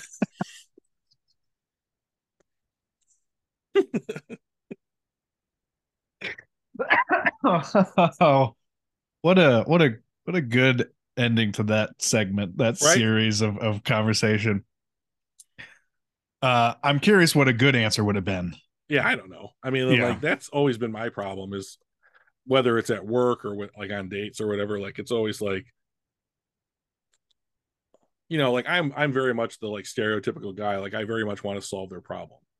yeah, Not because it's like no, but it's a problem. it's a reaction that I have. It's not like a conscious thing. Like my when like some like when like my sister or my mom would cry, like I would Sure, leap into action. Like sure. what's wrong? I'll go fix it. Then you don't have to cry and you'll be okay. And now like so my mom and I have pretty regular contact. My mom was upset about something, and instead of like immediately trying to solve her problem, I was like, do you want me to solve your problem or do you want me to listen? Hmm. And that's the question I Yeah, ask now because I don't know. But every single time I've asked that question, they yeah. didn't want me to solve their problem. Right, right. Like, I've been lucky enough to have Crystal do the same to me, where I just wanted to rant about something, and she just goes immediately into telling me how to fix it, and I'm just sort of like, I don't want, I don't want that. Just say that sucks, and then we'll move on. And she says that sucks, and I'm like, oh, thanks, and then we move on. yeah, But also, like I've had plenty of conversations about this with my own therapist, and he's like, well, you can fix the logical, but you have to first address the emotional part of it first. You have to let them know that you understand what they're feeling. You have to validate that, and then you can move into the fixing part if they want to. But first, you got to do the one thing first, which has been infinitely helpful for me. yeah. Uh, I think the big empathy driver for me, I always was convinced that I knew what was the right thing to do. sure. Oh, And you that have a problem? Well, I'm going to tell you how whenever to not have the problem anymore, so we can yeah, shut the fuck up about it. if you, why would you want to talk about it if the problem's gone? You Yeah, know, which you is know, basically like, I'm going to explain to you how to not bother me with this anymore. so like I never really got, so like, I guess the thing about empathy that it's helping me like learn is it's actually like, I think what Star Wars is helping me with is like trying to like actually see things from other people's point of view. Like I thought that I knew what that was, Yeah. and like we are not taught this skill. Like I have people like half of my friends and family work in the education industry, right? They're Yeah. teachers or administrators or whatever. Yep. And they're like, well, we need to teach cursive or we need to teach how to balance a checkbook. And I was like, fuck all of that. We need to teach emotional intelligence to Yeah. people. Yeah. I mean, You there's know, practical uses, but there's also, how many times I bounced a checkbook in the last 20 years versus how many times I could have used some emotional maturity? my bank balances my fucking checkbook for me.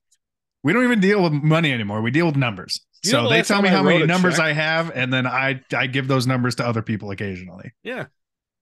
Yeah, but like you're right. I mean, like you will so much more frequently have to deal with an emotional obstacle than you will something like, Oh my oh, gosh. I had to sign my name. Like in my line of work, I have run into people a handful of times now that literally cannot sign their name because Yeah. they don't know how to write in cursive.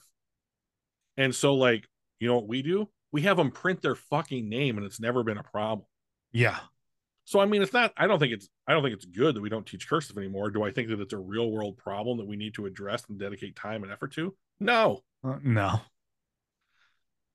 So like, I do think that the nurture. I guess I do come down a lot harder on the nurture side than I do the nature side because, like, until we understand the nature side of it, which to me means science, I think that the only Yeah. way that we can really affect this problem is through nurturing, which I think we do a really bad job of outside of our family units.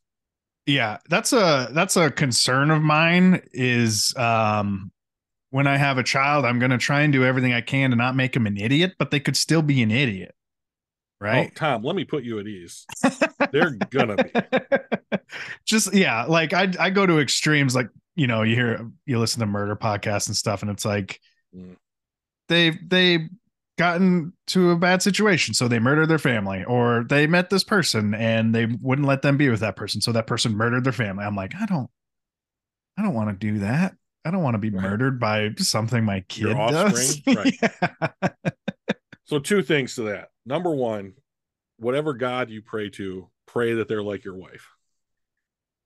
Number two, Sure. I'll share with you what I think is the biggest, most helpful thing that my parents did with me. Uh-huh. My parents did this. My parents said, I sure wouldn't do that, but you make your own decision. And they would trust me to make my own decision Yeah. and then let me live with the consequences of that decision. Yeah, yeah. But they weren't very controlling. Yeah. You know, like if I asked my dad, like, hey, Dad, I'm thinking about getting a new car. And he was like, oh, something wrong with your car you have right now?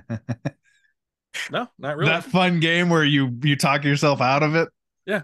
Where it's like, well, why do you want the new car? And I was like, I don't know. Like, it's just like, I just need something new in my life or whatever. Yeah. Like, have you considered a goldfish? Right.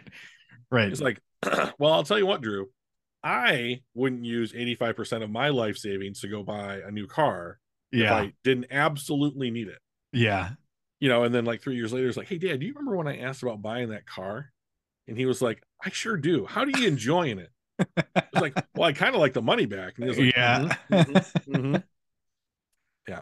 So, you know, like, I think that if you, I mean, you're going to be the primary educator of your child, right? Like all of us right. should be. And like, I think that is something like when it comes to parenting, like you're going to imprint your values, right? So that's, I mean, whatever your values are, we could talk about that. Like that's a big part of nature versus nurture. But like, if you're teaching your values and you're basically saying like, hey, like, you know, you need to be, I mean, you understand what it is to be empathetic to people. I think that's probably going to be the most helpful tool that you can give your kid. You know, and they're going to witness you doing it, and they're going to witness you talking about it, and they're going to mimic you, and they're going to like try and like they're going to be a different smaller they're sponges, man. version. Yeah. So I mean, like, I think that if you're out here trying to be a good person, you know, not trying to like nickel and dime everybody that you come across, and you're gonna be just fine as a parent. Sure. Unless they were weirdly mutated and now they're gonna try and murder me. Yeah, and maybe she's born with an eidetic memory and she's gonna be like Sheldon Cooper or some shit, and I'd be like, she can be just fine anyways. Right. So, if I had like 3 wishes from a genie, having a perfect memory would be one of them. Yeah, I have a good memory. But a perfect one, yeah, that'd be a superpower sized memory would be all right. That would be great. Well, did we do it? Do you think we did it? I think so. I know there's another half to this email, but we can always get to it later. This part will remain true the whole time we watch this show. I think we could do the last half. Let's do it real quick. It's not. I mean, we had gotten so far off of Star Wars. I thought it would be jarring to go right back into Star Wars, but our listener base is used to being jarred. All right. Just how similar are the clones supposed to be? They all look very similar. I'm assuming, right? Because Winkle doesn't watch it. Right. But do they have similar personalities? Are they supposed to be sheep, or is critical thinking important? So most of the clones all look alike. Yeah. All the regs do. The Bad Batch. Male. Yeah. The Bad Batch, they don't. Their mutation has caused them to look different in a way. For some reason, the nerd needs glasses, which is hilarious. So I like how some stereotypes just have not going to change. Like, how are we going to show that this person likes computers? Yeah, where's glasses? All the dumb people with bad vision, you know? Well, they made a podcast. Yeah. We both wear glasses for those that don't know. Yeah. But all of the regular troopers, they all look alike. Yes. As far as personalities, up until Order 66, I'm not sure. I think after Order 66, that changed. And those clone troopers, they're all basically one of one right now, right? Would you say? In their appearance? No, in their mentality. Like, no more critical thinking from them. Now they do what they're told to the best of their ability. Yeah, I agree with that. Right? No critical thinking. They are sheep. The Bad Batch is not Correct. Uh, uh, Crosshair, whatever his name is. That was that what it is? Yeah, it's Crosshair. Yeah, yeah. He's half sheep right now. Yeah. Well, now he's super sheep. He's super sheep because they forced him to be a I sheep. imagine he's gonna like get electrocuted or something that's gonna fry the little thing in his brain. That's how I'm assuming it's gonna go down. We don't know. We don't know. Some of us know. But the Bad Batch, they are critical thinkers, Yeah. as evident in this episode, especially Order 66 pops, and Hunter is like, something ain't right. Whereas everyone else was like, you're a Jedi. I have to kill you now. I just do. They don't even question their actions. They're just like, you have to die. Right. Um, So I think that the way that the question got framed is that most of the clones, if Palpatine had had a perfect system set up here, which every system is slightly imperfect, but yeah. if the system had been perfect, they all would have just been, we followed orders, we're 100% the same thing, there's no deviation whatsoever. Order 66 happens, everyone's on board with it, blah, blah, blah. Yeah. So that's not reality, right? So in reality, we have the Bad Batch, the chips don't work. We have other clones who made the decision to leave the clone army, they betrayed the clone army. So there is Are we going to see some that at all? not in the Bad Batch. We did see it in the Clone Wars. Okay. So there have been examples of this quote unquote perfect system that have gone awry, but those are just outliers. So you're going to have to expect those in everything that you do, but they are not 100% unique. They have distinct personalities, and you see that reflected, especially in the Clone Wars show, in their call signs. Like their call signs are largely indicative of the personalities that they are developing. So like, so some of them are not. So here's an example of one that wasn't. Like, all clones have a designated number, like so like CT clone trooper, and then like 4 digits. So one of the clone troopers from the show was CT 5555, and so they called him Fives Sure. because that was just who he was, and I thought that was kind of funny. But a different guy in the same group, his name, he had his designation, but they called him Heavy because he liked heavy weaponry. Oh, okay, sure. So like, and that's more indicative of someone and their preference than it is about like a number that was assigned to you at birth. Was CT 6969? Did they They like couldn't keep him in his armor. Yeah. mirror? So Sure. He just always wanted to do to you what you did to him. That was yeah, his whole. it was a yin and yang kind Yeah, of a yeah. scenario. but But but like they had elite clone troopers, right? They had like designed to be elite. Oh, okay. They had okay, so they were messed with. Correct. So like the clone army, there were no like, so you get a little bit difference of it. Like there were ARC troopers, and that was supposed to be like the special forces of the clone army. And like, so we had people who were promoted to be clone troopers after they demonstrated that they could be like elite.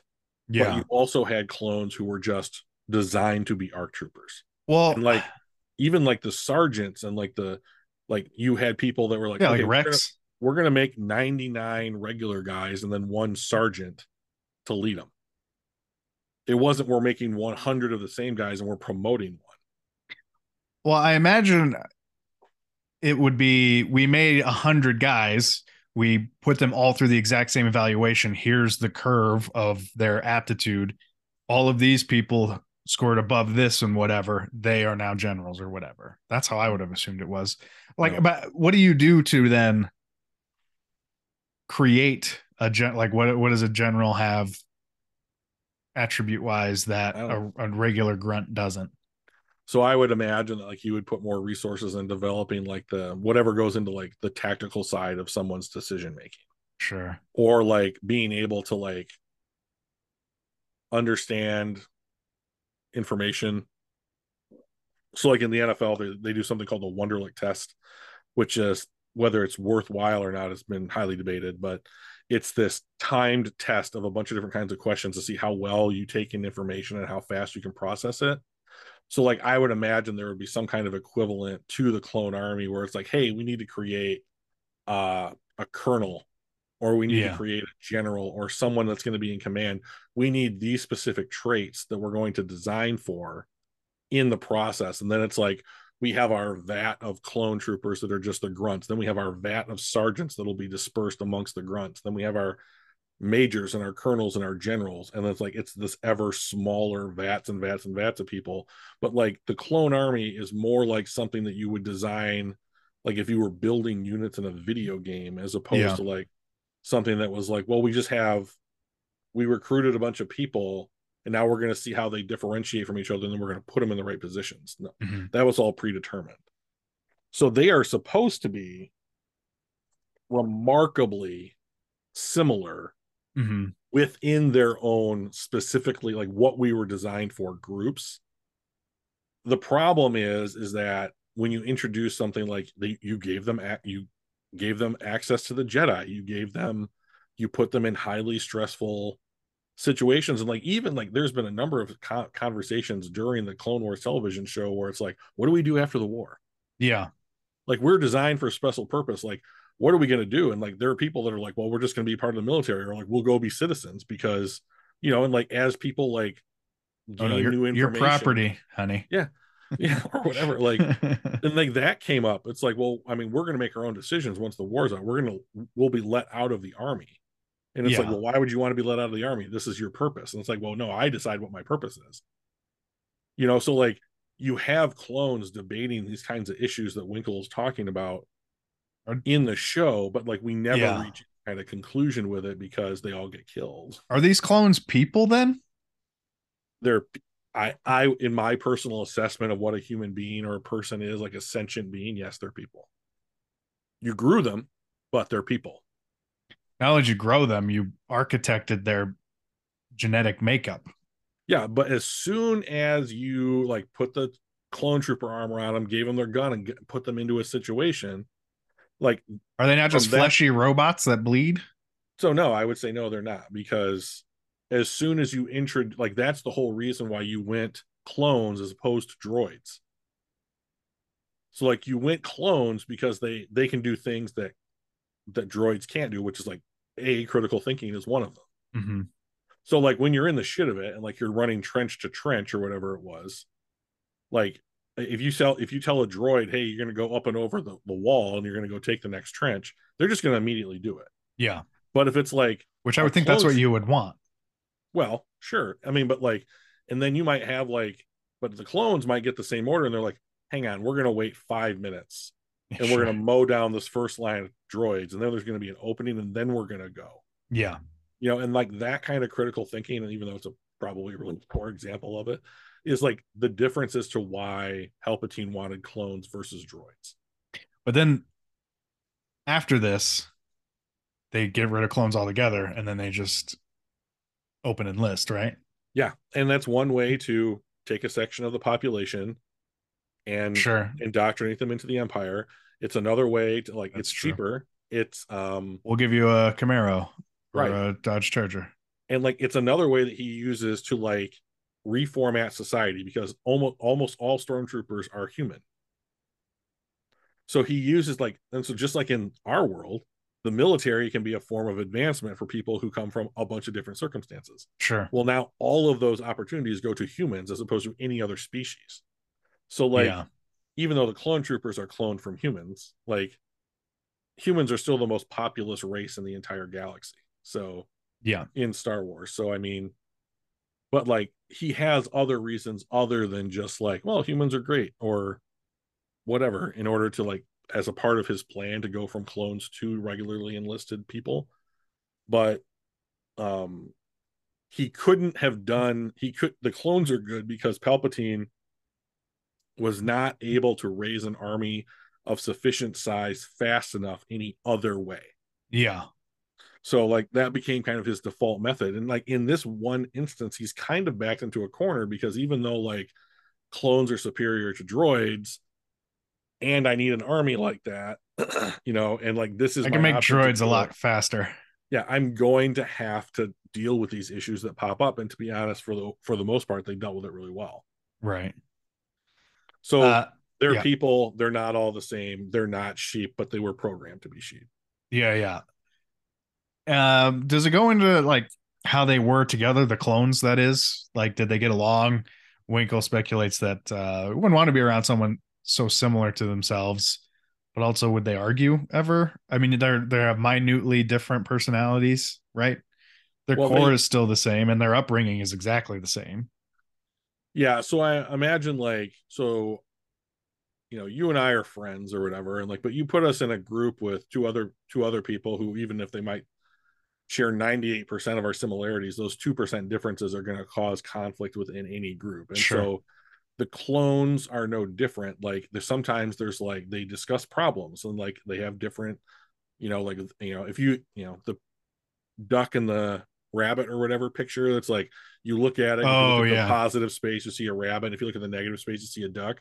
And yeah, it's like that's the same picture. You're just drawing two different conclusions from it.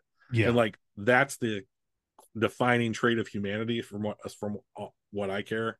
Like that's the thing that's we're never going to overcome, is Hmm. that you're going to see a rabbit, I'm going to see a duck. It's the same exact fucking thing that we're looking at. We're just looking at it differently.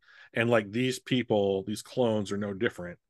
It's just that when it came right down to it, like they're part of a hierarchy that's like you have to follow orders, and they do believe in that, just like our military believes in that. And that works for the most part, but like their conditioning didn't really kick in until Order 66 happened. So up until then, they're just normal, regular grunts Yeah, who see things the way that their experiences have taught them to see it. And yeah, they share a background, and like they call themselves brother. Like you can hear that in the Bad Batch, like when they were like, "Hey brother, like come over here," or whatever. And it's very all Hulk Hogan kind of thing to do, or whatever. But yeah, like they do see each other as like there is this connection between us that's greater than the fact that we're just in an army together.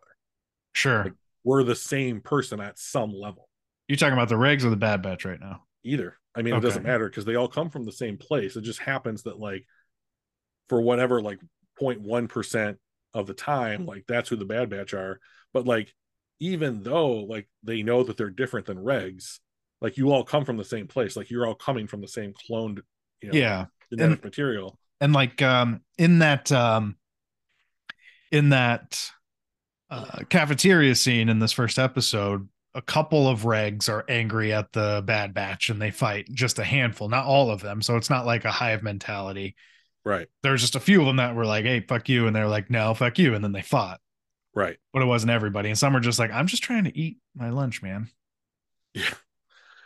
And like the thing that I like about the Bad Batch is like they sit together. It's not like they have like friends who are regs or whatever. Yeah. It's like, and then like when like Crosshair doesn't want any part of it, right? Because he's whatever, because Tech and Wrecker were arguing or whatever it was. But like then when he gets hit with a dinner roll or whatever, he's Oh up and yeah. fighting right alongside him. It's not like, so I But I that's mean I interesting too, because like some people, it's like, "Oh, you're messing with my family." right. Like I feel like if anyone messed with Tech, then Hunter would be on their ass. And Yeah. Crosshair only got involved once he was negatively impacted, Yeah. which I think I is just mean, further depicting the separation between them. yeah, I agree. So I mean, like I fight with my family, but no one else gets to fight with Yeah, my yeah, family. yeah. That's I my I family. get to say whatever I want, but you Right. watch your mouth. Oh, so that was House of the Dragon, right? So Damon is talking to the sea Oh snake, yeah, and he is like, I can insult my brother all I want. You need to show the proper respect, right? And that's the yeah, difference. yeah, Is for that sure. like this is my blood, they're your friends. Blood's thicker than friendship, so like fuck off, basically, right? Yeah, So and like I think that they're that completely exists, but in sure. whatever structure, group that you have, like Like I you fight just with get a my friends vibe all the time. sometimes. Yeah. Yeah, you just get like a vibe off someone. You're like, well, we're never getting along, and that's just how it is now. I have I mean I remember in college, I Yeah, got put into a group in like one of my freshman classes with a guy, and we looked at each other, and I was just like, oh, we're just gonna fight the whole time. yeah. I'm not And gonna you like just anything about you. I never said anything to him No. prior to that, and it was just like this understanding that it's like, uh you're water, I'm oil, and we don't mix. So Yeah, like you and get the that's how it project is. done, and it's like, well, go fuck yourself forever, I don't care, like leave me Yeah. alone. Person who never did anything to me, but Yeah. you're my enemy. Yeah, I mean, there's that aspect to humanity, like this vibe idea. Like you yeah, get it. Like we get it yeah. when we're interested in a member of the opposite sex. Sure. And like you get it with sometimes when it's like, oh, like sometimes like you could just be like, whenever you bring new people together, like they're immediately going to try and form some kind of hierarchy, right? And like sometimes you can just be like in a gym class or whatever, and like you just look around, and the only two people that are only looking at other people in the eyes look each other in the eyes, and it's like, oh, you're the guy I'm competing with for the control of whatever. Yeah. Yeah. Like, Yeah. and that's the vibe that you get. And it's like, and this is like little tiny like behavioral or like body language clues or whatever that you pick up on or contribute to it. And it's like, and that's kind of like what's the spice of life, you know? So It's funny to me that that's your perspective on it, because well, not once am I looking for the other person who is vying for control. so you and I are vastly different people. Yes, we are. They're like looking for something, looking for the other leader. That's not my method. I rule from the shadows. Yeah, so like I'm very much so like I love watching like animal documentaries, like what's happening on Yeah. like, the Serengeti or whatever, you Yeah, know. yeah, yeah. And it's like, oh, like these two juvenile males like met up, and it's like, okay, we're just gonna fight. Yeah, I've ran into a couple of people, so I use my humor and my wit to rule. And You sure do. yeah, and it's always, and I don't think I would consider myself exactly to be an alpha male. Um, so whenever I run up into one, I'm very confused at their actions. Like Sure. I've one of my first hockey games when I started playing hockey, I'm rolling by somebody on my way to my bench, and I say something smart ass, and he immediately gets pissed, and he just starts getting in my face like, you want to fucking fight? I'm just like, what are you even fuck? I'm so confused. He's got people pulling him away from me. Yeah. I just said something smart ass, not even to him or not even about him. I was just like, we were tired and we only had like 4 5 guys on the bench, so we were running the entire time. Mhm. And he's talking about how to like uh decimate us, essentially, like, hey, they're tired, let's fucking go. And I just said something like, what are you talking about? Give us a break. What do you mean? We only have this. And he's just like, what the fuck did you just say to me? What the fuck did you want to fuck? And I'm just like looking at everybody else like, what is he? Is this guy for real? This dude is being ridiculous, right? Oh, he was for real. Yeah, no, and everyone apologized to me after, but I was just like immediately confused as to why this dude had to like get his hackles up and like make himself look big and get in my face, because I that is not at all Yeah, what you I do, challenged right? him. I did, but that's what I do. It's Right. like, okay, I'll just pick you apart little by little until Right. you implode on yourself. But why are you trying to physically fight me? I mean, well, you would say that I would say there's a long standing tradition in hockey. Well, there is.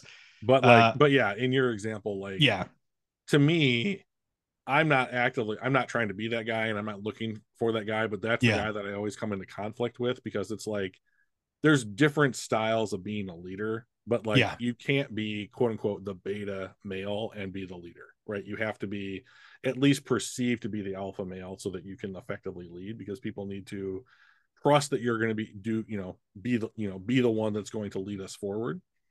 So you end up competing with that guy a lot. Disagree. Really? Yeah. I think because, oh, well, I guess it depends on what your characteristics of alpha male are. Because Sure. I would argue that, like, I'm a self-proclaimed not alpha. I think I'm Right. somewhere in between. Uh but I think that, The BAFA. yeah, I think if you're confident in what you're doing, which is, I don't know if that's alpha male or not. I don't know. Oh, it is. I don't like using the term or anything. Not even like, I don't know. I don't think I'm very confident in what I do, but I think that's my own personality. I think I'm being confident without knowing it. I think I have the blind sort of confidence that I don't even know about.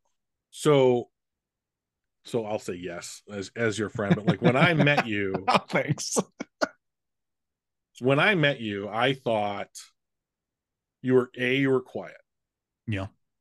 and B, when you were asked something, you had an answer. So like my initial impression of you was like, I think there's something more going on here, but Yeah. you're not giving me too many hints about your personality. Yeah. So like, Like I said, rule from the shadows. So like the reason that we became friends, I think, was because of our humor. Yeah. And like we didn't realize that our humor was like fucking Legos or whatever Right. when we first started hanging out. Right. But like uh to me, a big part of being a leader, or what I'm going to use synonymously with what you're saying is being an alpha male, Yeah. is that, and you're right, there's different kinds, but like the way that I would describe you is that, um, even if you may not necessarily feel confident, I think that like what you project when you're Yeah. around people is very confident, and like I think that the reason that you're able to do that is because you're funny. Yeah. So like I when agree. you use humor, or when, I guess another way to say it is when humor is used, what kind of humor is it? Like if it's self-deprecating and for the group in order to make them laugh, Yeah. that's one kind of humor. If you're going to do it like disparagingly to put another down, both of those can be used by Hmm. somebody who wants to be quote unquote the alpha. Do you just want to be a dick like a frat boy, Yeah. even though like there are alpha males in frat houses, like, or do you want to just be somebody that's just kind of like, I'm more of a calm, learned guy, but like I do have the answers, I do feel confident, I'm going to try and do what's best for everybody. Yeah. There's different styles of that. So I think it's interesting to like acknowledge what style you want to be. I don't think it makes you any less, like Sure. just because you don't want, I mean, like not everybody wants to be confrontational. Right. And Definitely. so like I when don't. yes, when I think people talk about like quote unquote like good leaders. Yeah. So like the example I always come back to was one of my basketball coaches from high school. Hmm. The coach that yelled at me and screamed at me and ran me down, I didn't play hard for, Sure. because I didn't respect the approach. Like, but I would think that a lot of people, if you ask them, like, is that alpha male behavior, they would say, yeah, it is. But the coach that I always played hard for would be the one who was like, this is how you're going to become successful. You need to trust that I have your interests in heart, Hmm. and I'm trying to communicate your best path to being successful. And good leaders, good, which I would consider to be like, if you're going to be an alpha male and you wanted to be a good leader, like this is the best way to do it, is you need to be able to show people their best path to success, Right. Right. Right. because that benefits everybody. Yeah. So the problem that I have with like the stereotypical jock, or like the yelling coach, or the like Chad. the Chad, or like the abusive husband, is like they are all trying to be those things, Right. and like they are just trying a different methodology to get close to that, and that has become the stereotype, which I Right. think is slightly mislabeled. So like Toxic masculinity. exactly, right, that's the best phrase to put it down. Like, so like in like I'll it's embarrassing, but like I view myself as an alpha, I would agree. and like but like what I have learned is not all the time. Yeah. There are situations when it's appropriate, and then there are situations when it's not appropriate. So like you can just try and overrun people, and I tried to do that most of my life. Right. Right. Right. But like I think the better thing is like let's dial it back to 8. I think that comes from like, or at least it can come from your own insecurity, not you, not the Oh no, personal that's you. fair. I know I Right. didn't want to say it though. But like you talk the loudest when you're not sure, when you're insecure, right? Or like Oh when yeah. you're not sure if you're right, that's when you're going to be the most confrontational. Yeah. Is or when you don't think maybe that you are the alpha or something, right? You're going to scream the most and make the most noise. What was it? There's a POD song where he says, "Why do cowards talk the loudest?" Sort Right. of thing, you know? And like I think there's a lot of truth. I mean, it's not a universal truth, but I do think that there's a Certainly. lot of truth in that exact sentiment, which is Yeah. that like it's the verbal equivalent of like a gorilla throwing around a lot of brush and making a big scene, right? Yeah. And so like I'll just tell an embarrassing story really quick, because like in college I wanted to be someone that like girls were attracted to. Does And anyone ever not want that wants to be attracted to girls not want to? Well, I'm getting there. Okay. You're jumping the gun a little bit here. Oh my God. But, Continue. like, so the one way that I thought would be good to do that would be to pick a mock fight with someone bigger than me and win. You know what happened? The bigger person won. And What's a mock fight? Well, we were wrestling basically. Oh, okay. And so, like, you know how, like, you're like, hey buddy, what's up? And like you high five and maybe you push each other or something a little bit. Yeah. Probably would not do that. But like, I used to wrestle. Excellent. So like, he and I ended up going at it pretty hard, you know, Sure. like just to the shy of like, well, fists are probably going to get thrown at some point. It's that one thing where you like, ha, ha, ha, ha, ha, ha, ha, yeah, and exactly. you get real mad. Yeah. It's like we're spiraling / escalating at the same time. Yeah. And I lost, and it was very clear, and it was humiliating, and lots of people saw. And so, like, yeah, I made a mistake, you know, because like that was the wrong way for me personally. Yeah. To try and become the thing that I wanted to be. Yeah. And I learned from it, which is the key point here, is that not a very big alpha thing to do, learning from your mistakes. I would imagine so. But like a lot of people never get there. They just go back and they try the next fight, and then they try the next fight, and then they get more frustrated and they try the next and the next. And it's this never-ending cycle of like what becomes toxic, you know, masculinity or what have you. And it's like, I think my desire to try and be a leader comes from the fact that if I'm not, I feel threatened by people because I don't trust that they have my best interests at heart. And like, at least I know that I have my best interests at heart and other people's. Yeah. So like, why shouldn't I be the leader? Right. And like, you're very proactive. Right. I'm very reactive. You are. And so like, what I have learned is that when I form friendships or acquaintances with other people who like me, we inevitably butt heads and it doesn't work out. Right. You need a yang to your yin. Correct. So, and that's why I think you and I we're both CT6969. Correct. Yes. And I brought it all back around. This is thank you so much for bringing up that particular reference to our friendship.